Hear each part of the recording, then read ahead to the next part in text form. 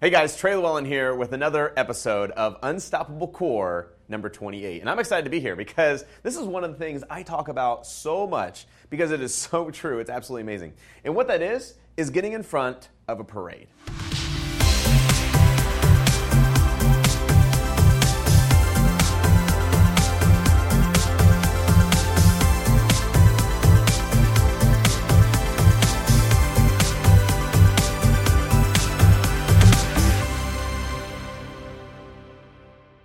I'm Trey Llewellyn, and over the last 6 months, I've hacked over 40 top-performing funnels by some of the most elite online companies in the world.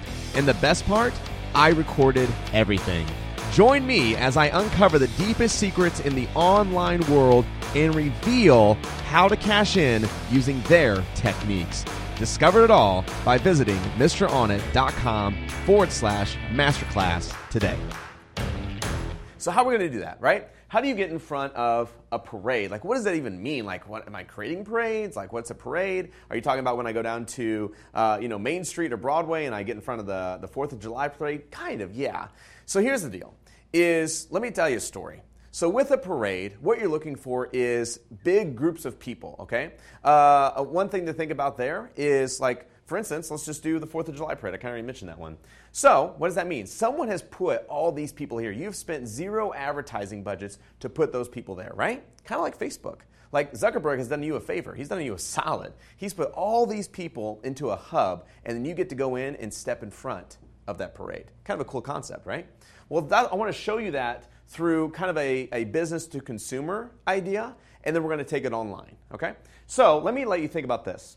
Let's just say, why would that be important? It's kind of like when you're looking for a specific product. How can you use a parade to your advantage?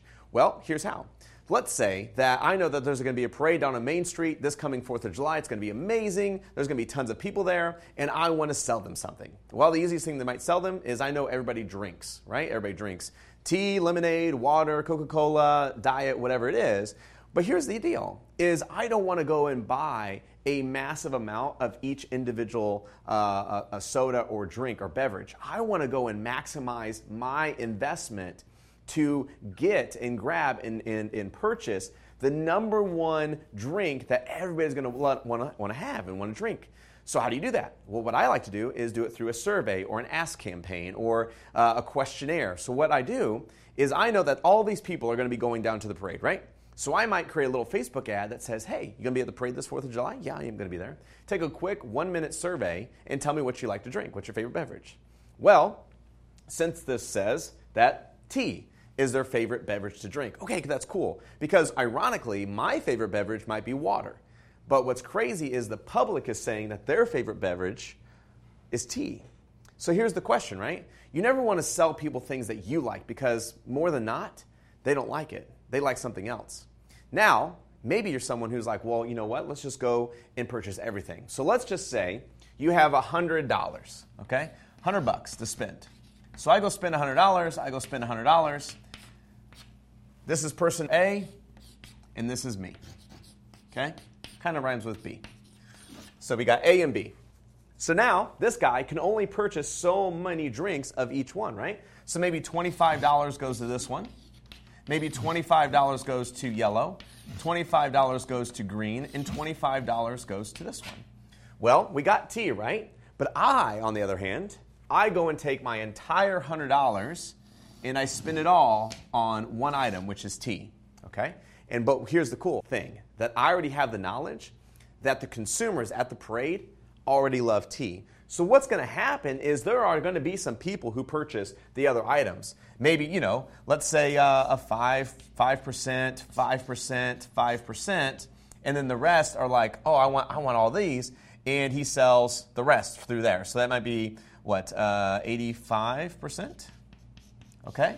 So, boom, but the thing is he only had 25% of tea out of his entire inventory. So he had a lot of waste, right? He had a lot of this left over, a lot of this left over, a lot of this left over.